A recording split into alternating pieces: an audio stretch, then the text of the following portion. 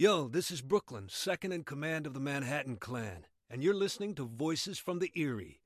Now, I'd love to stay and chat, but Damona's up to her old tricks again, and I'm off to put a stop to it. I gotta find my bike. The story is told, though who can say if it be true, of a clan of medieval warriors awoken in modern-day Manhattan, of the animated series that told their story.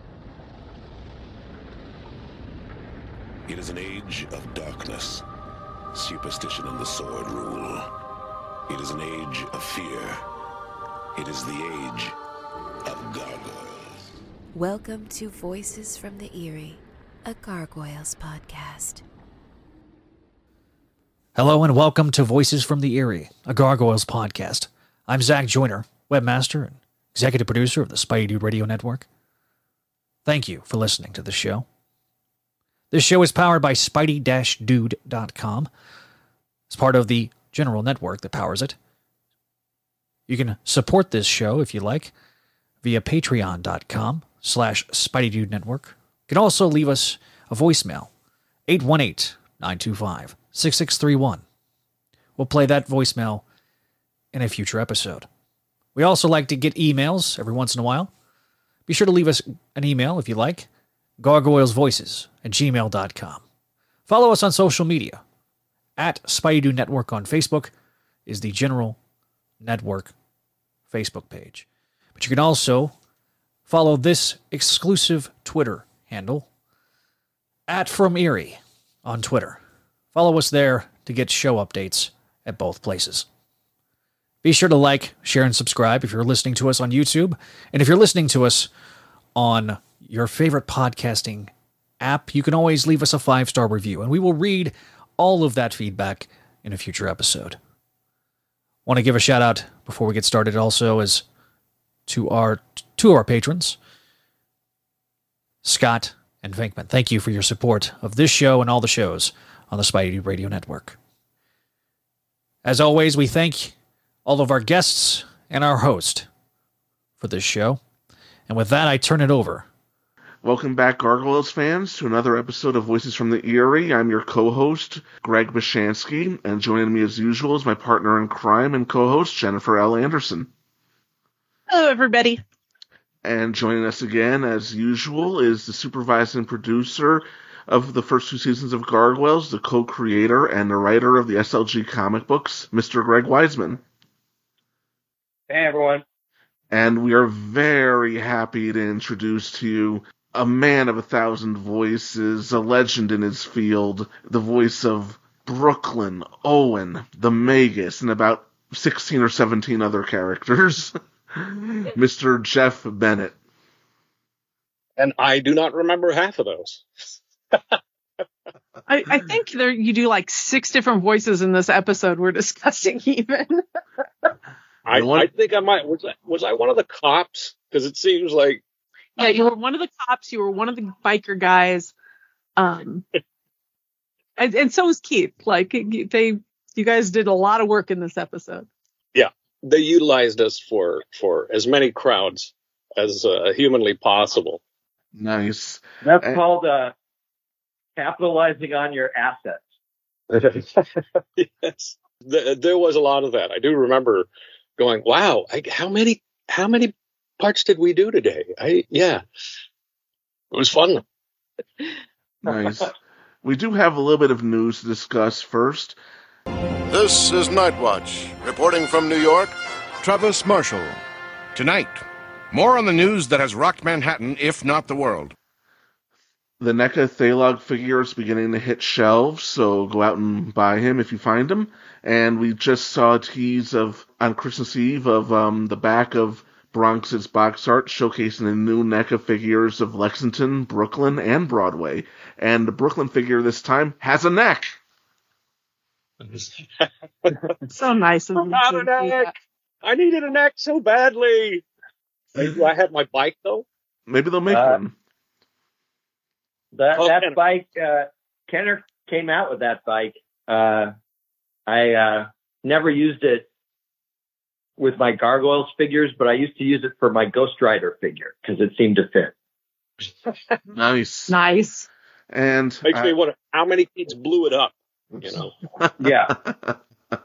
And on We had a complicated relationship with Ken. Complicated. complicated, yeah. One thing I'd like to bring up, it's not happy, but Dave Schwartz passed away. Dave was one of the development art directors on at Walt Disney TV Animation and helped us develop Gargoyles. The original art director on the show was Bob Klein, but Bob Klein left Disney for a period of time before returning. And in the interim, Dave became the art director. And when Bob came back, they were co-art directors.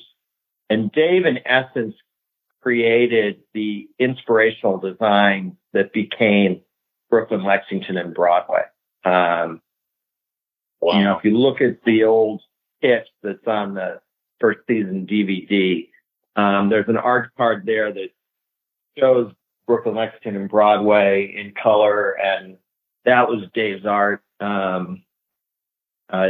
Dave was a fantastic guy, very funny, very acerbic, and a great partner. He moved to Ohio a few years ago, and when he remarried, and he fought a really valiant battle against cancer, and was winning, and was fully vaccinated and boosted, but he caught COVID, and his immune system was compromised by his cancer treatment. Oh man! And Yeah. Gosh. So because other people didn't get vaccinated, Dave passed away a couple weeks ago, and he's left behind two wonderful daughters and a wife, and a lot of friends who will miss him, and a lot of fans, many of whom don't even realize what his contributions were to many shows, including Gargoyles. And so I just wanted to stop for a second. Again, I realized that we were all laughing and joking, and I brought the mood way down. But I just felt, particularly for a Gargoyles podcast, we had to stop and acknowledge Dave, his contributions to the show, and the great work and the great person that he was. Yeah. I mean, one of the things that I love most about the first day we were all gathered at the studio, remember those days? And seeing the artwork, you know, when they brought out the different renderings and artwork for each character and the scenes, the settings, it took me back to my theater days, because that's where I started originally. It was like years before that, you know, mid 80s to late 80s to it was like 83 to 88. I was at a regional theater in Houston, and it reminded me of those days where, you know, the director showed you this is what the costumes are going to look like and the renderings of everything and the sets, and everybody got very excited. And I remember feeling that way for the first time about a show here. I go, man, this is going to be great. And I was, speaking of other people who have passed, I was sat right next to Ed Asner. May he also rest in glorious gargoyle peace, you know? And I looked over at him and I was like, man, I'm sitting next to friggin' Ed Asner. And he looked at me and he said, I'm Ed. I was like, I know, Lou, I love you so much. He looked straight at me, didn't miss a beat, and said, shut up. That was perfect. I'll never forget that, because it was like immediately I felt at home because of all those things, because the artwork was gorgeous. But the casting, as you know, took a while. And so, I mean, we were all just so happy to be in the show and be there and be looking at all of this amazing collaboration around us. So it really was a beautifully collaborative show in every way. Yeah, that's all true. On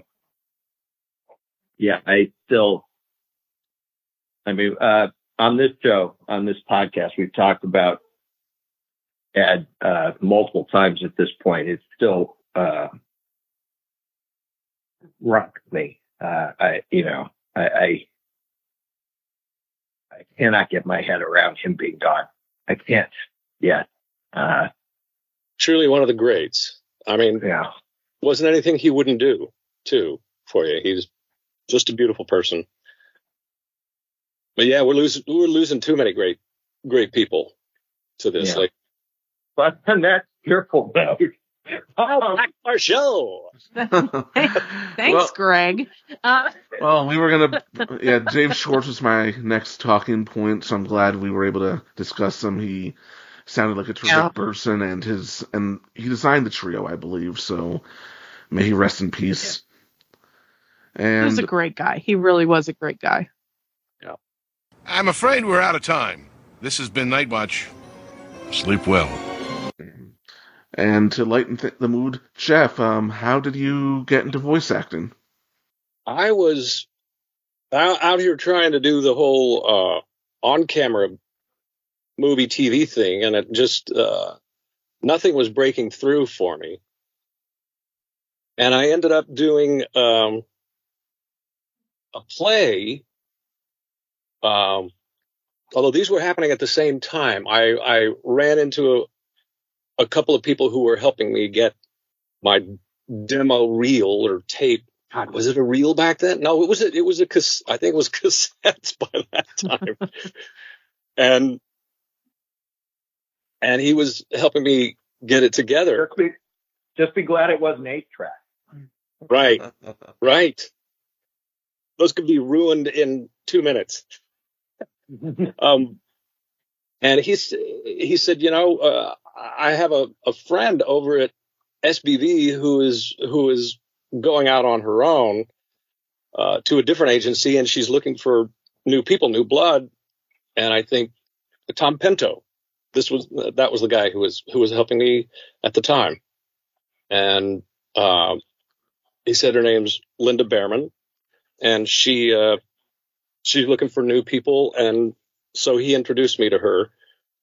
And I happened to be doing this show at the time that I got into through, believe it or not, just auditioning through Dramalog. And I saw on the description, it was called Vampire Lesbians of Sodom, which was very... The classics. Yeah, the classics. Greek tragedy. And it had been a long-running off-Broadway show, like one of the longest. And they decided they wanted to bring it out here to premiere it in L.A.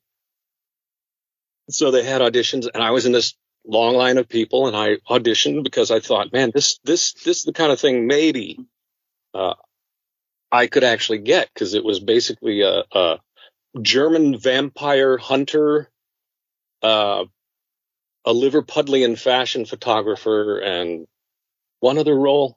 It was like 3 roles. So I did a monologue doing like 3 or 4 different voices, and got hired, and I was doing that play for a while, and invited the agents to come see it. I said, come see me in Vampire Lesbians of Sodom. You'll love it. And that's basically how I started over at SBV.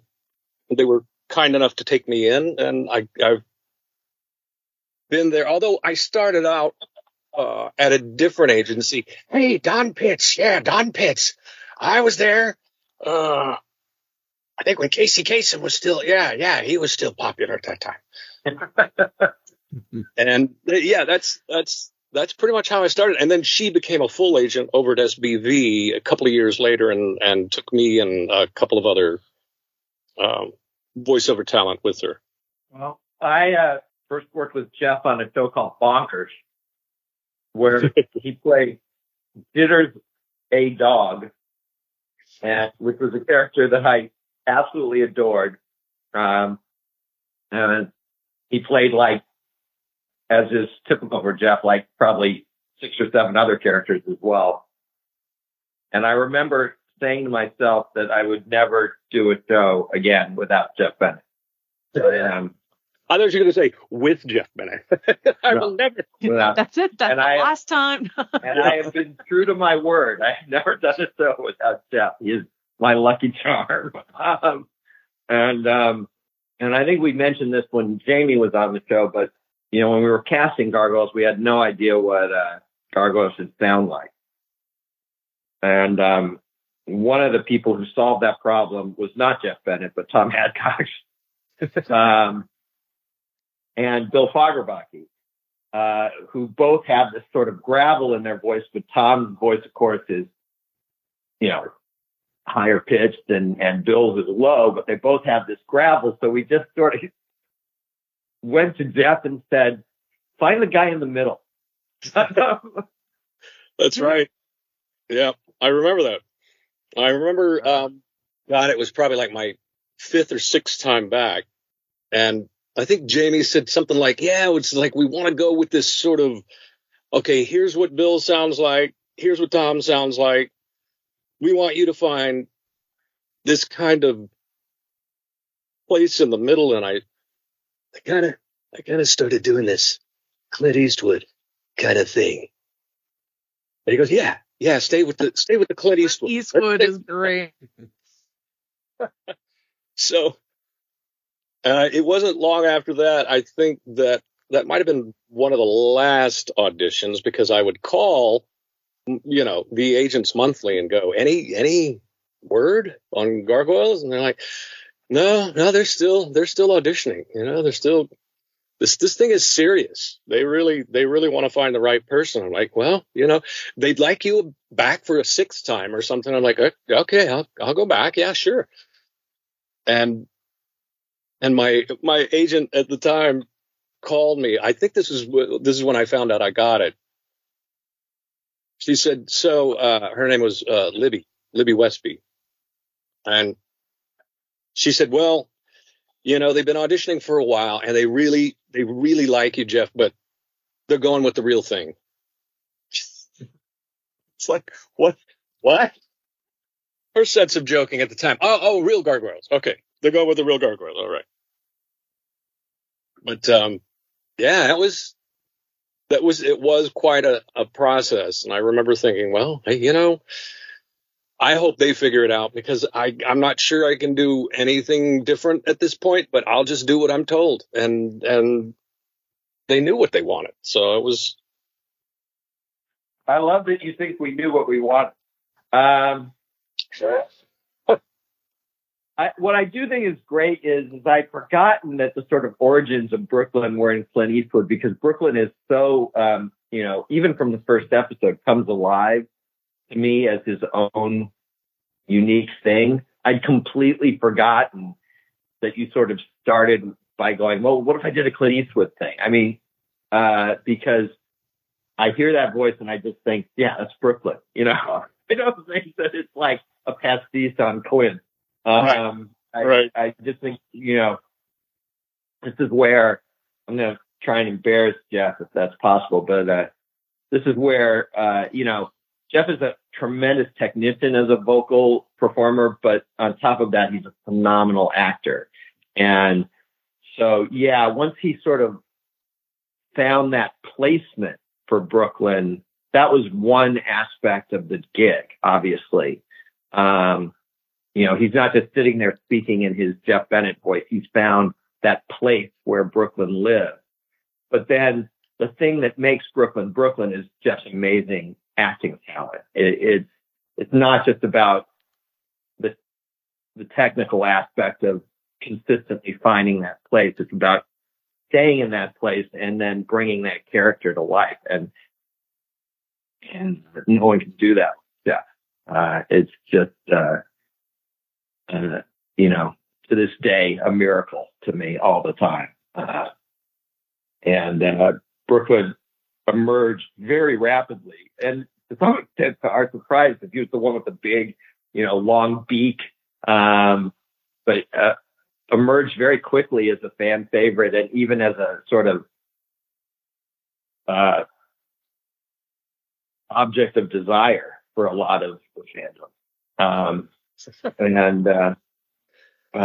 that's definitely funny, man. He can't help it. He's got all the cool points, He's the smooth one.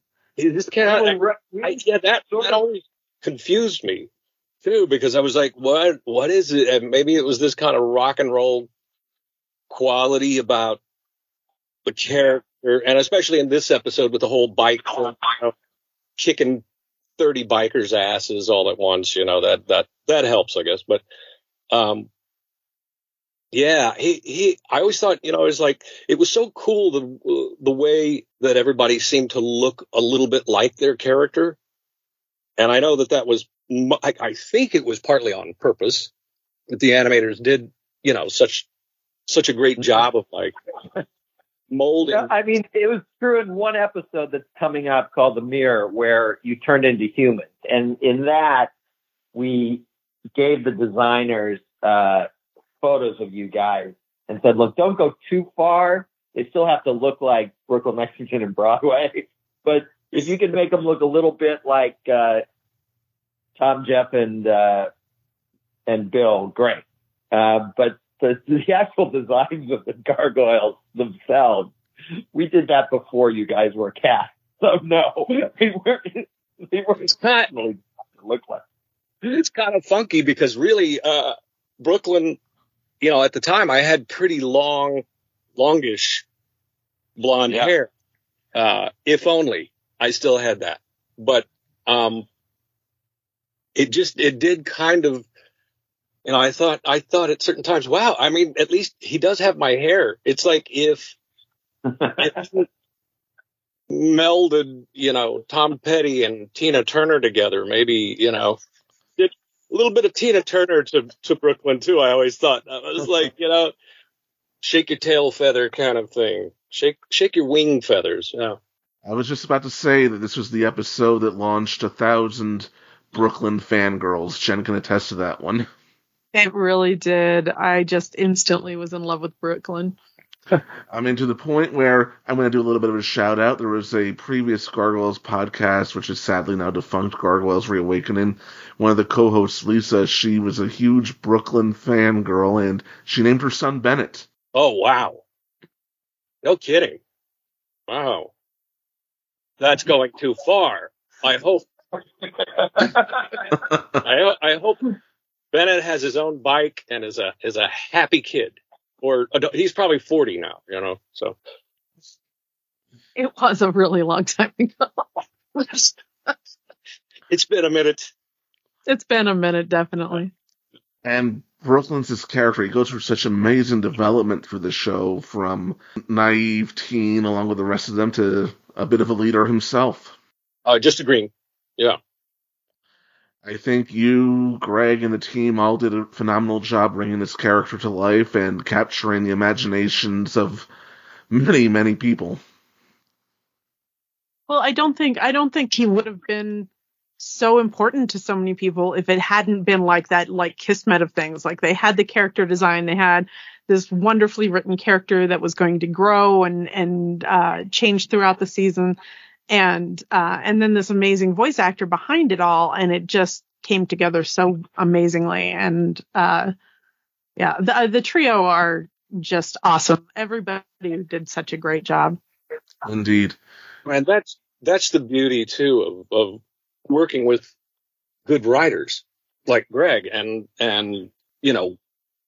they've already done all the hard work for the most part for you. It's just bringing it to life.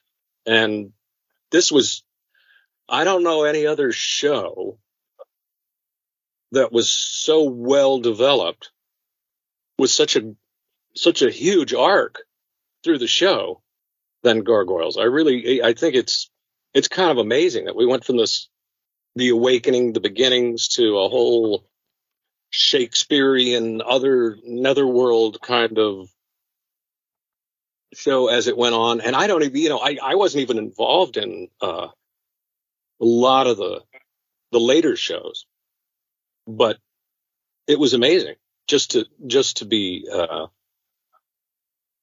part of that whole arc. And I literally, I don't remember any other show that was quite like it in that way. And I think that was why it was a big fan favorite, because it truly, it did not talk down to an audience. It lifted you up to watch it, and made you think. It had a philosophy, and it really made you kept you engaged. And in a way that many cartoons, if you want to call them cartoons, do. You definitely wanted to tune in next week and see what was going to happen, kind of thing. It kept you interested. There was an ongoing storyline. There was, Definitely. Yes. And these characters were definitely growing in each episode. Mm-hmm. Right. And I think a lot of people learned a lot through the show as well, thanks to the writing. Those were some pretty tough themes for younger kids in some of these shows. There's certain things in this episode I'm amazed that we got away with. Speaking of the writing, I really want to mention Bryn Chandler Reeves, who wrote the episode, and Michael Reeves, who story edited it. They did the two of them did the bulk of the work of making this episode play. But there's stuff in there like you see, it's in a body bag, but you see a corpse being taken away in this episode. I'm like, how do we get away with that? Right. Right. It was CSI kind of stuff that you don't usually see in animation. Right. My problem, though, was at one point they're putting a gun in a bag, but they're doing it with their bare hands. No. I think they used a pencil or some kind of stick. They put it through the loop, whatever. Oh, is that? Yeah. It looks like they're just using their hands, going, "Yeah, put the gun in the bag. Yeah, nobody will know. It's up a cliff." It's New York. What are you gonna do? I'm from New York. I love it. And Greg, I'm glad you brought up Bryn Chandler. She was also next on my talking points, and she did a phenomenal job with this script and other scripts, a real workhorse on the show as well. And let's talk about that motorcycle. Jeff keeps referencing it. It's very memorable, even though it lasts, 3 minutes at most? Right. Short-lived motorcycle, much to Lexington's chagrin. Yeah, so we had this partnership with Kenner, doing all the figures, and they some of which looked terrific, some less so. Some had no necks. But what they really wanted was vehicles. They just gotta have vehicles. We're like, the gargoyles, they got wings. We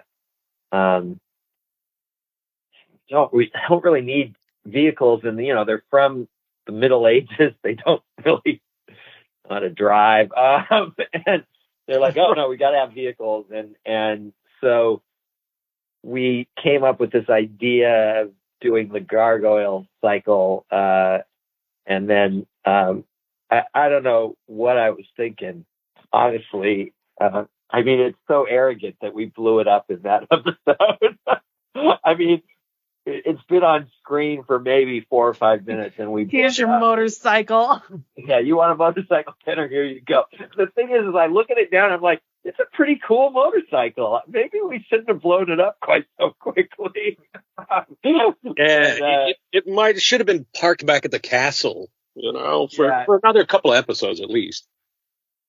That's where you get the difference between 30-year-old producer Greg, who's never done it before and is just like, fuck Kenner. What? I don't need Kenner. And 58-year-old Greg is like going, what the fuck are you doing, kid? It becomes this exercise in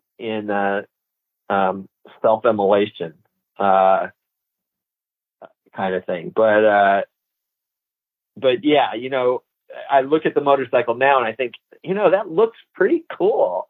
And the toy actually was pretty cool. It didn't make a hell of a lot of sense for Gargoyles, but I loved how Brooklyn makes it work. Even things like the helmet, it's like S&P said, if he's on a motorcycle, he's got to wear a helmet.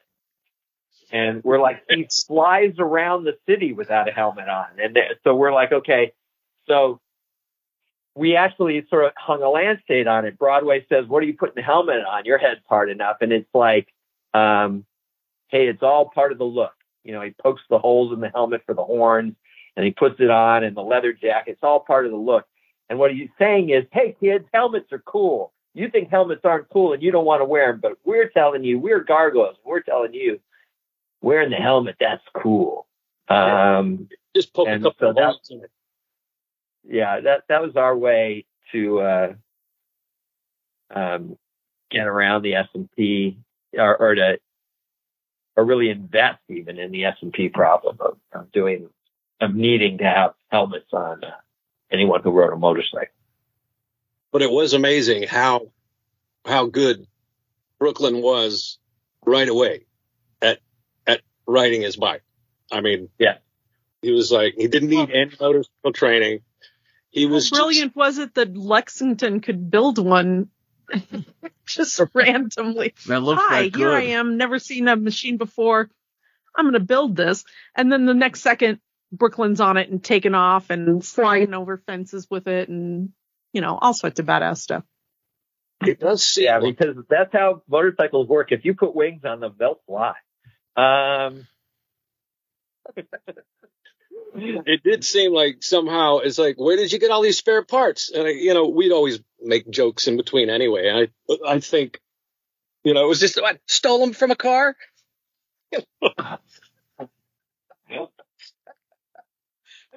They didn't need them. They're just parked in New York. Who needs it? Yeah, that's kind of how we do things here. I was sad. I was sad that it blew up as quickly as it did too. Yeah. Yeah. It was pretty I was, at the time I thought it was great that we blew it up, and now I'm like going, oh man, that bike was cool. So I definitely, I don't know if matured's the right word, but I definitely changed with age. I would not use the word matured. Yeah. I mean, I also, we do so much damage in the cloisters. And I feel guilty about that too. I'm like, geez, the cloisters, that's, the stained glass, not the stained glass. Oh my God, what are we doing here? You ripped up another tapestry. Yeah, you just sort of now it's all about, it's the difference between, I was, rented property when we were making Gargoyles, but now I own property and I'm like, what are you doing? Insurance. The responsible homeowner version doesn't approve of property construction. It's tough. It was an expensive set. It really was. I mean, a lot of money spent on those sets just to tear them apart like that. Again, kind of a rock and roll thing. You didn't know you were making a rock and roll kind of show, but that's how it was. That's right. Simona makes a return in this episode, and they go on this little tour of the city, a very dramatic tour. But why do you think she selected Brooklyn instead of Broadway or Lexington, or was it random on her part, do you think? Well, I think, she knew these three from back in the day, and I think she recognized in Brooklyn that he had leadership qualities even before Brooklyn realized it. And even before Goliath had started to consider who his second in command would be, he recognized him as someone with potential, and that if he could get Goliath and his pesky morality out of the picture, then Brooklyn might be able to lead the others into following her. That he had that charisma and he had that leadership ability. And to some extent, I think also she tracked him and found a moment where he was susceptible. It's not like she approaches him immediately. He waits until he needs her. He needs backup. He needs help, and waits until he's pissed off about humans and down. She chooses her moment. Damona is smart about hundreds of things and then really dumb about two or three, usually. But, one of the things she's good at actually is, although it's always pessimistic and cynical, she's good at assessing character. And I think she saw a lot of positive qualities in Brooklyn, but also corruptible qualities in Brooklyn. And on one level, she overestimated how corruptible he would be. And then on the other side of it, a more sort of behind the scenes side of it, we very much in this episode and the one that both precedes and follows it, we wanted to, in Thrill of the Hunt, that was really a Lexington episode to let our viewers sort of really get to know Lexington, and especially Lexington and his relationship with Goliath. And this was the same thing, Brooklyn and his relationship to Goliath. And it follows in the next one that it'll be Broadway and his relationship to Goliath and Elisa. And so we think of these three episodes, following the 5-part pilot, these episodes 6, 7, and 8 as a kind of triptych. The Lexington episode, the Brooklyn episode, and the Broadway episode, that all kind of play together as allowing us to really get into depth on each of these three characters. Up to this point, we've pretty much only seen them as a unit, as the trio. And they have a great rapport and they bounce off each other really well, and all that's great. But we wanted to get a little focus time for each one. And so this was going to be, obviously, Brooklyn. Nice. And Jeff, you're also one of the bikers here. What's it like in a situation in the booth when you have dialogue with yourself? Oh, just like normal life, Just talking to yourself all the time. Yeah, I've had days where this was probably longer ago, but like my daughter going by the door and going, "Daddy, who are you talking to?" I'm like, "Nobody, myself. Go away." Yeah, it's just I kind of grew up doing that kind of thing anyway. But really, I've just gotten so used to it in this work, and something that I always enjoyed doing, even as a kid. I mean, I'd watch the Rich Little special and think, wow, that's so cool that he can do these different these different impressions, and it's like he's talking to himself, and I started working on those kind of things early on, and maybe it became a little bit of my own therapy as well, but it's kind of a natural thing for me, unfortunately. And a lot of the voice directing in this episode is brilliant also. Thank you to the actors, of course, and to Jamie Thomas. And Damona has this one line in the episode, which I've seen fans debate, when she says that line about perhaps the policewoman is the exception that proves the rule, but I don't know. It feels like she's forcing herself to say that. Yeah, I think she is, in that moment, swallowing her Elisa hate. Okay, in other words, she, again, smart enough to know that if she says, no, she's horrible too, that Brooklyn will react to that and step back and start thinking about everything that Damona's saying in a different light. So she forces herself to say, all right, maybe, I don't know, maybe she's the exception that proves the rule, but let me tell you something. And let me show you something. And she isn't, you'll notice, saying we have to go to war against the humans. she's genocidal, and yet she doesn't preach genocide in this episode. In trying to seduce him, she's saying, look, we just have to be way more careful than Goliath wants you to be. And we've got to find a way to show him that. And given what he's just experienced with the bikers, that's sounding like it makes some sense. And then, Goliath inadvertently falls right into her, plays right into her hands, because Elisa comes up again and says, Goliath, you guys have to move. You are not safe here. Santos is getting out of prison in a month. And Goliath is like, we'll drive him away again, in a very medieval sort of mindset. And Brooklyn is like, well, wait a minute. Does that even make sense? What if that doesn't work, and Goliath doesn't want to talk about it. Doesn't want to hear about it. Most interesting. He's not ready. That's the most interesting thing about this show to me, is that this tightrope of, walking this tightrope of trust and mistrust, distrust, is really interesting, because you don't know. It's almost like those, the mafia movies, the Scorsese stuff, where you go, I don't know who's on my side anymore, because he's smart enough. Brooklyn is smart enough to know that Elisa is a friend, and he trusts that. But after the bad day and the blowing up of the bike and all of that he's had, it's like it's not so easy to do. And I think that's a really great, this whole idea of othering that is really prevalent in our society now. It's not like it wasn't then, but even more so.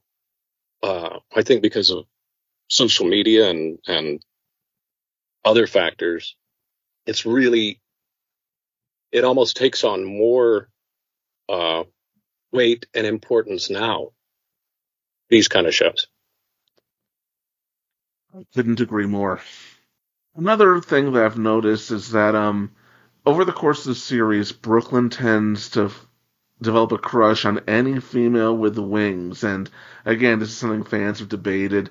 Was he crushing on Demona even a little? And one thing I do have to notice, that entire sequence on the ledge, the board artist was really having fun with the angles he drew her in. So I'm kind of wondering.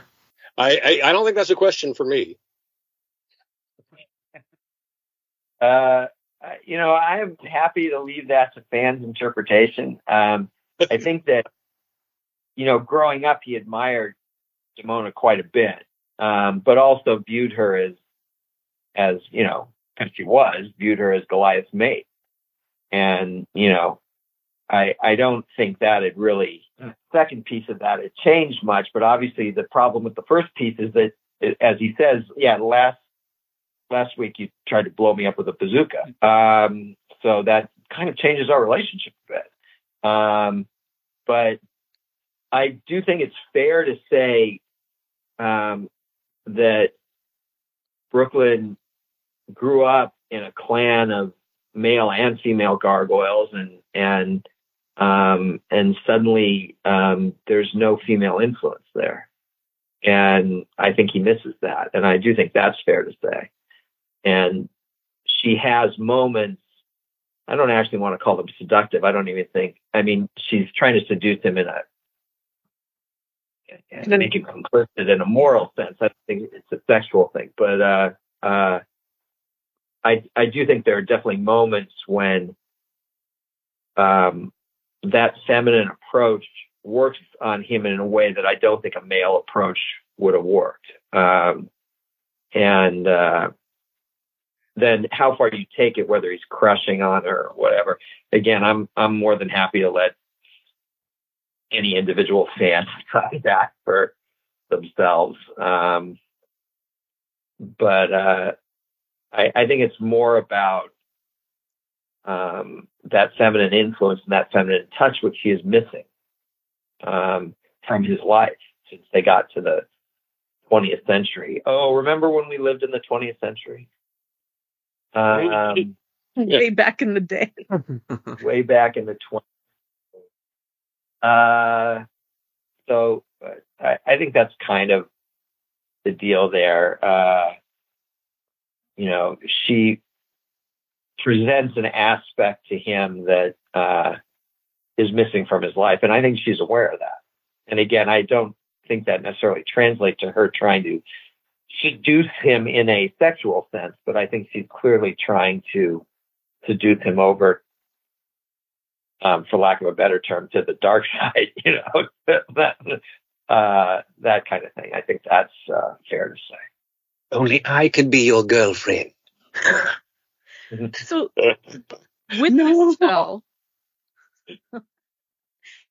with the spell, she wants to control Goliath, and does she really think this is gonna fly with the rest of the clan? Just clearly, he's not himself. Like, it's not going to be fooling anyone, right? So has she just thought this real through, or is she just being revengeful? And I think she's trying to subtract his leadership from the equation. In other words, Goliath is, among other things, an amazingly charismatic leader, and as long as he's there, I think she's, again, Demona as usual, smart about 100 things and then dumb about a couple. But one thing that she realizes that as long as he's there, functioning normally, she's not going to be able to turn any of them to her side. And then she's like, but I could still use him. So I'm going to turn him to my side. And then let me see if I can turn any of these others once his influence is removed. And, as a backup, I still have the spell. I can cast it on Brooklyn. In other words, if this doesn't fly for Brooklyn, I don't want it, but if I have to, I can cast it on him too. And ultimately, I think she was prepared, if she needed to cast it on literally all, Hudson, Lexington, Broadway, Bronx even. If that's what she needed to do, that's what she was prepared to do. She's not quite, she's still at a stage where she's viewing Goliath as the problem. And that's what I mean about her being smart about a lot of stuff and dumb about some things.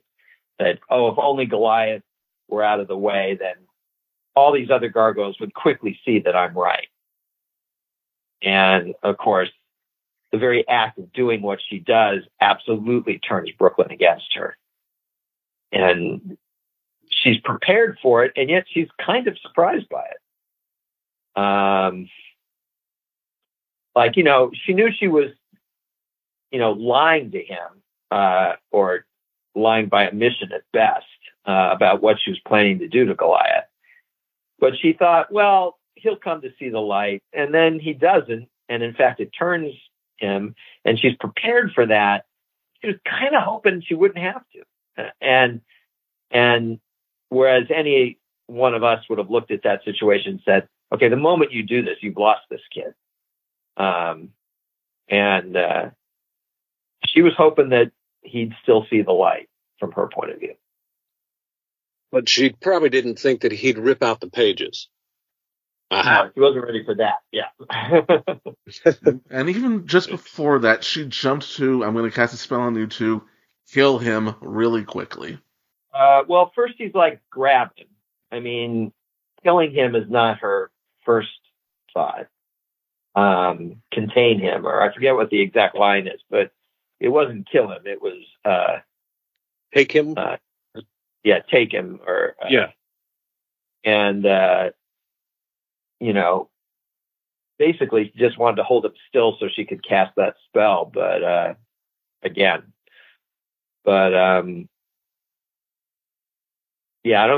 she's not instantaneously murderous when it comes to other gargoyles. That she has to get over a hump on that, or be so enraged in the first place that it sort of flows out of the rage. But here she was very this was a much more cold-blooded episode for Demona than, for example, Awakening Part 5 was. So that gave her a little distance to, she doesn't actually want to kill gargoyles if she can avoid it. She's not above it, but she's not, that's not her go-to when it comes to her own species. I want to know how you decided amongst yourselves to resolve that last scene. That was pretty funny. I feel like that was a conversation between Bryn and Michael and myself that went back and forth. And I honestly do not remember who suggested the solution. I want to say it was Michael, but it might have been Bryn, and it might have even been me. But I have a vague memory that it was Michael's idea. But like it was suggested, like, well, this won't work, but what if we did this? Like you say the idea in the hopes that it generates someone else to come up with a better idea. Right. And then we're like, well, wait a minute. That would kind of work. It'd be kind of clever. And there was all this, well, are we cheating too much? Is that going to feel anticlimactic or like it's cheat? And I'm like, well, I don't want to do this every time, but I think we can get away with it here, specifically because of the nature of the spell. And I always see that moment and I go, yeah, I think that works. But I always have to sort of ask myself, does that work? Yeah, I think that works. As opposed to just going, oh, that's really great. And it's weird. It also worked because it's like one of those things that you do with your friends as a kid when you were playing. Too, it's like, well, I have the spell and I said it, so okay, now it's over. That was good. Take my spell book and go home. That's right. You didn't say that was in the rules. Dang. Again, like I cringe every time they rip pages out of the Grimoire. Every single time. Yeah. Yeah. She took a few. Vegas doesn't like me. Yeah, she did. Yeah. She pulled some out of there before she made her escape. Yeah. And we'll see the results of that down the road in season 2. And 3. I mean, sorry, not 3. 1 and 2. We'll see in episodes coming. She pulled like 2 or 3 spells out of there, and she makes use of them in the episodes to come. Fantastic episode, and like you said, you talking about the ending. A lot of fans have debated the implications of that. Is he still technically under a spell? Is he even himself, or is he just going through the motions? And it's been a lot of back and forth discussion about that over the decades. I mean, in a very theoretical sense, he's still under the spell, but as pragmatically, as a matter of course, in essence, you can just forget about it because he decides what he would, she said, I want you to behave the way you would as if you weren't under a spell. So that doesn't mean it's her version of what he is. She's basically saying it's your version of what you are. So your version of what you are is you.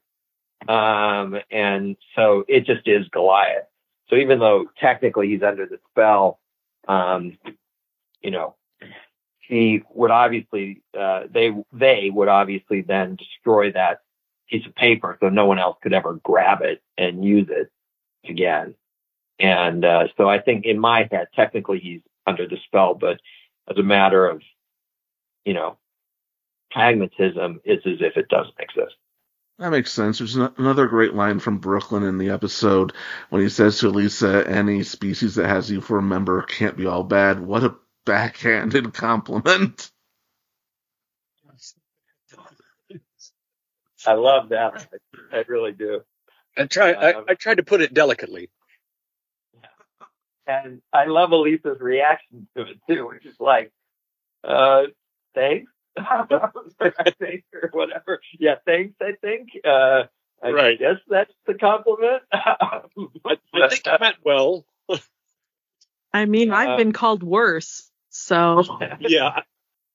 So, I think for us, the whole idea is that we didn't, as simplistic as that solution seemed, I think, the alternative might have been worse, which is, and I don't mean the alternative of keeping him under the spell, but we just didn't want to have some sort of cliche, oh, it's over, and it's, we wanted there to at least be some cleverness to the whole thing, and having Elisa be the one to solve the problem, to sort of cement the idea that no group is monolithic, that it's Goliath's line that comes a little bit after, actually, which is, Brooklyn is saying she had me thinking all these things are true. And he's like, yeah, because it's a half truth she has thoroughly embraced, so it sounds real.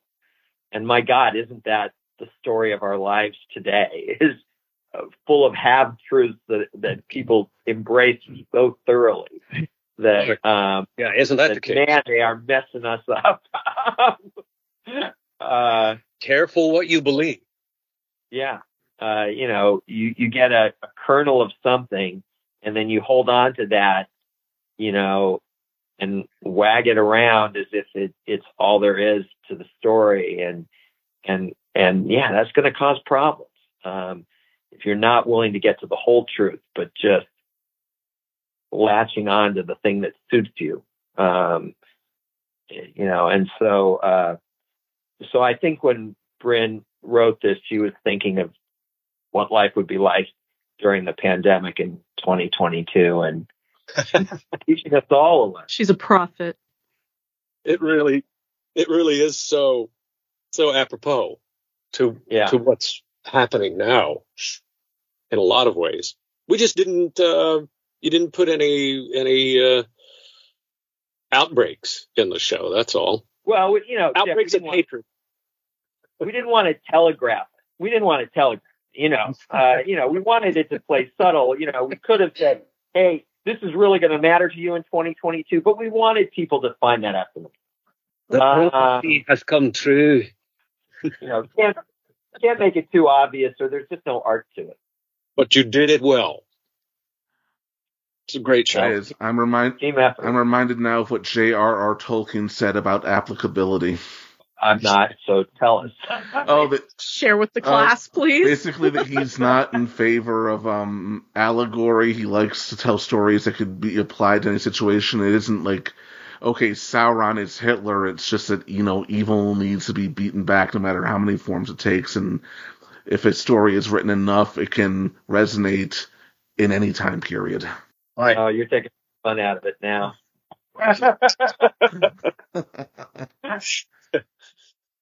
New show, Mutant Gargoyles. Yeah. That's right. The Flying Dead. Nice. Flying Dead. You two have worked together for... I'd watch it. I'd totally watch it. Nice. You two have worked together on, like Greg said, every single show. He hasn't done one without you.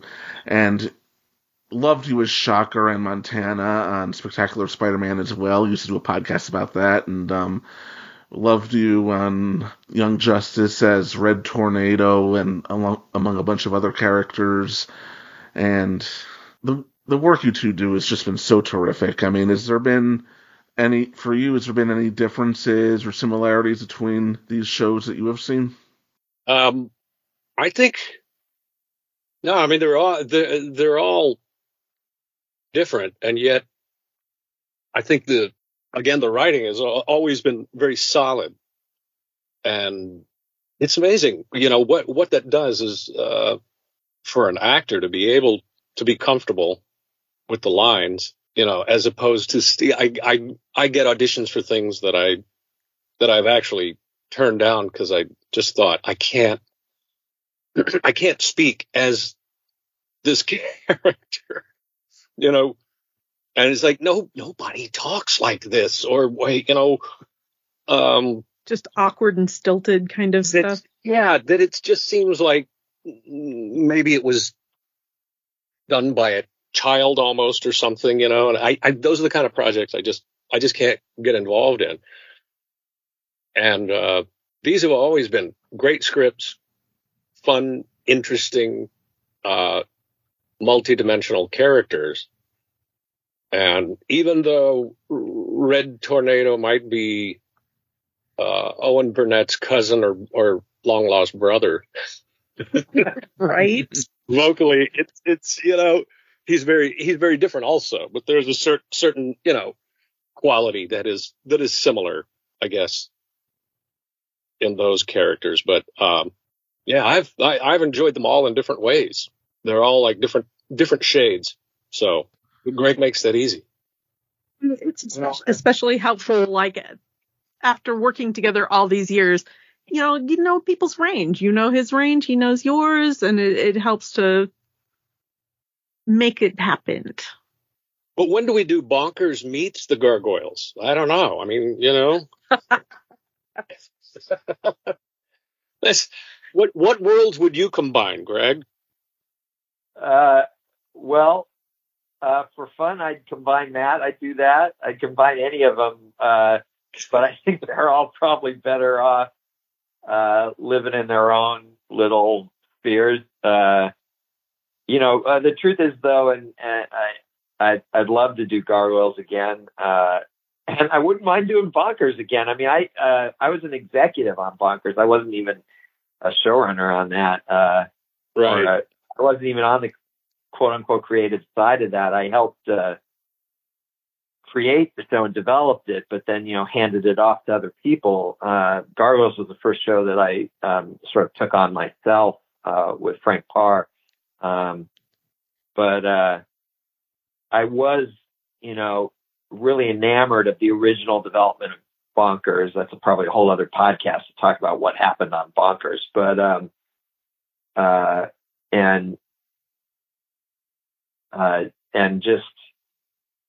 and I didn't know Jeff before Bonkers. I'm sure we had overlapped. I can't imagine you didn't do like an episode here or there of Rescue Rangers or Gummy Bears or something like that. But the first show that we really worked together on was Bonkers, and I was just so enamored of your abilities. And so, yeah, I mean, the thing, you talk about Jennifer, I know his range and that kind of thing, but the thing is that I know he's got no limit to his range. I mean, that's what I know. Like when Brandon and I this season on Young Justice were thinking about, okay, last season we got Artemis to a place where she could was ready to move on. She hadn't moved on, but she was ready to move on. And we thought, okay, it's a year later. By now, who would she be dating? And the thought crossed my mind. Jeff, had done maybe one or two liner as this character, Jason Bard, way back in season 1, who was just this Marine private, and I thought, yeah, let's have her dating Jason. And it's like, so we have this whole incredibly great scene that's kind of sexy and then very funny as Artemis's sister shows up and starts questioning Jason. And I'm like, yeah, Jeff can totally handle this. And so, you get this sexy interplay between Artemis and Jason, and you get this, oh my God, her family is intimidating moment with the sister. And my favorite part of that is Jamie playing the role and doing the sexy scene with me. that was always the best. Jamie goes, okay, I gotta say, okay, I'm gonna say, you're just, I'm gonna be very quiet and talk to you and go, oh, I find what you say so deep, Jay. That was a beautiful Jamie impersonation. I can't say my line straight with you doing those lines, Jamie. I just, I can't. I don't think I can go on. But thank you. Who is sexier than Jamie Thomason? Who is nobody? Than you? No. That's the thing. I mean, again, I know that anything I can hand Jeff anything, and he's gonna knock it out of the park. There isn't a pitch you can throw him that he can't hit. And, again, just joy to work with Jeff always. Always. You're too kind, sir. Might I say the same? And I just did. Nice. Smooth. But I want my bike back. Maybe NECA will make you one. Yeah, we need to redo Gargoyles just so he can get his bike back. Well, we've always wanted to see a proper third season, hopefully based on those comic books that Greg wrote back for SLG. Some really cool stuff happens with Brooklyn and them. He finally gets the girl. Yeah. Yeah. And before we begin wrapping up, because I promised I would, the other day I was speaking to my young cousin, and I mentioned to her I'm going to be interviewing a man named Jeff Bennett, who was a voice actor, and she quickly Googled you, and here's what she said: "Oh my God, he's done so much. I love all the Scooby-Doo participation, and he was Johnny Bravo. That's great. Love seeing him in Powerpuff Girls and Dexter's Lab. Those are two of my all-time favorites." I mean, Johnny Bravo's got to be the top of the career, right? That's. Yeah, it was that was, gosh, when we were doing Gargoyles, what, 93, 90, 94? Yeah, we started in 93. We did it from, in terms of voice recording, we would have been recording from 93 through maybe even early 96, although my guess is that we were probably done by late 95 recording. No, I take that back. For the third season, which I didn't work on much at all after the first episode, we must have been recording in early 96 as well. We were doing Johnny Bravo around, it was right around 94, so it was pretty much during the same time that all of that was going on. And Powerpuff too. Powerpuff was happening pretty much around the same time. So I was having a blast doing all these. It was a great age of cartoons. I really was. Yeah, the 90s were just about the best. Yep. Well, and those voice recording sessions from Gargoyles were so much fun. I mean, just so much fun. I mean, it was a great group of people. Everyone really liked each other. Everyone teased each other. Jeff would sit there and do Lexington impressions and Broadway impressions. I know. I remember when Tom went to the bathroom or something and came back and Jeff was doing Lexington and Tom's like, "What's going on?" And Jeff is like, "Oh yeah, what's the cast? This is my part." No, you didn't lose your part. He was just messing around. It's okay. You're good. You're good to go. That was partly how I got cast, is that I would go home and then I'd go, "Okay, so this guy talks, and this guy talks like this, so I gotta be in between." you know? And it fit perfect. It was just a constant, what file does this fit in? But yeah, that was. You got to be the just right at the porridge, too hot, too cold, just right. Right. Yeah. It was a blast though. And in this age now where, you're lucky if you get in the same room with anybody, with more than one person anymore, it's pretty amazing. I literally, I wonder how they put some of these shows together now, because if you don't hear the other line, we had line readings based on what we were given by the other actors, but if you're having to make it up in your head, that may not be the way the actor read the line. So maybe you're reacting in a totally different way. It's so different now. And I still love it, but it's a whole different way of recording a show now. Plus everybody has so many schedules, so they can't get everybody together at the same time to do a show. So mostly we record individually. Although I have done cast recordings on my, via the computer, and that's a whole different realm now too. Really, that we haven't done. For season 4 of Young Justice, we tried as much as possible to do cast recordings, and say for the first, third of the season. And then, the pandemic hit and everyone was recording individually and most of them, although not all, from home. God, I can't wait to get back to full cast recordings, assuming that we ever can someday. But we never tried doing full cast recordings via Zoom or anything like that. I don't even know how that would work. It's very interesting. But, they're doing it.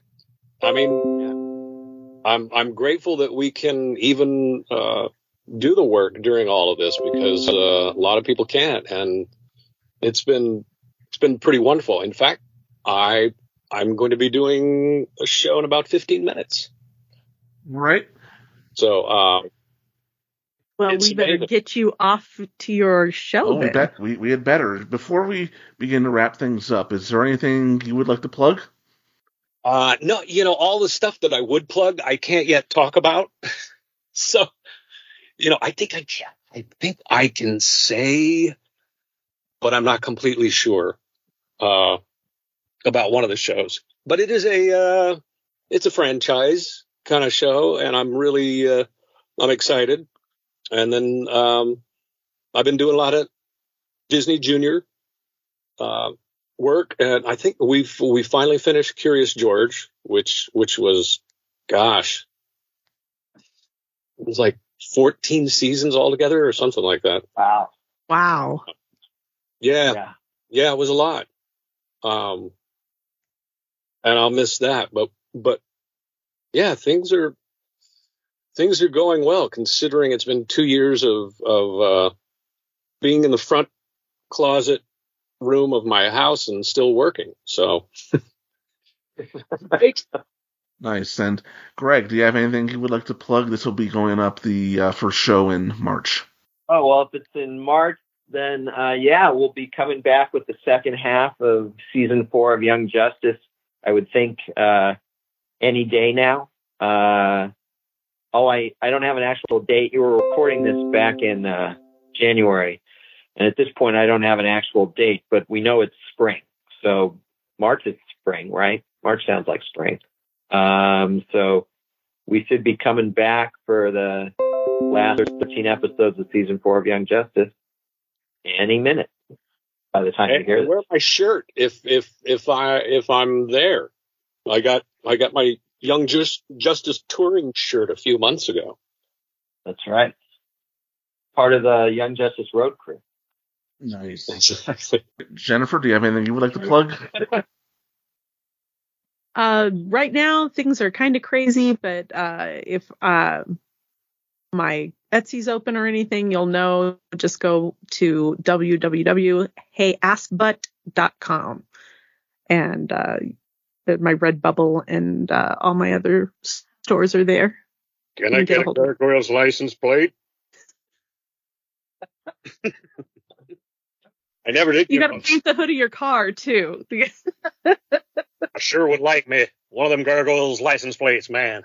They're very cool. Oh yeah. Johnny Bravo, Gargoyles fan. There's a meeting that should happen. Man, I want some wings too.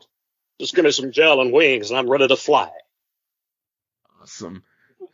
All right, Jeff, I just want to thank you for coming on. It was a privilege and an honor. I've been hearing your voice. Absolutely love having you. I've been hearing your voice for so many decades now throughout my life. It was a pleasure. Oh, thank you. It was my pleasure as well, and lovely to talk to you and hear the stories of long ago 90s. Many moons have passed. Well, fingers crossed that maybe the 90s will become present day again sometime. # keep binging Gargoyles on Disney+. Mm-hmm. And Greg, I want to thank you again for doing everything you do. We always appreciate it. We appreciate your time. We appreciate your contributions, your patience. Heavy on the patience. Heavy on the patience over the years. I feel that's mutual. Okay, yeah, a little bit. Let's face it. I just go on and on and on, and you guys put up with it. Well, it was great talking to all of you. All right, you guys take care, everyone. And Jennifer, you rock too. I hope you know that. Oh, I have moments. Bye, gang. All right, All right, and I just want to thank the audience as well. Tune in next time when we discuss Deadly Force.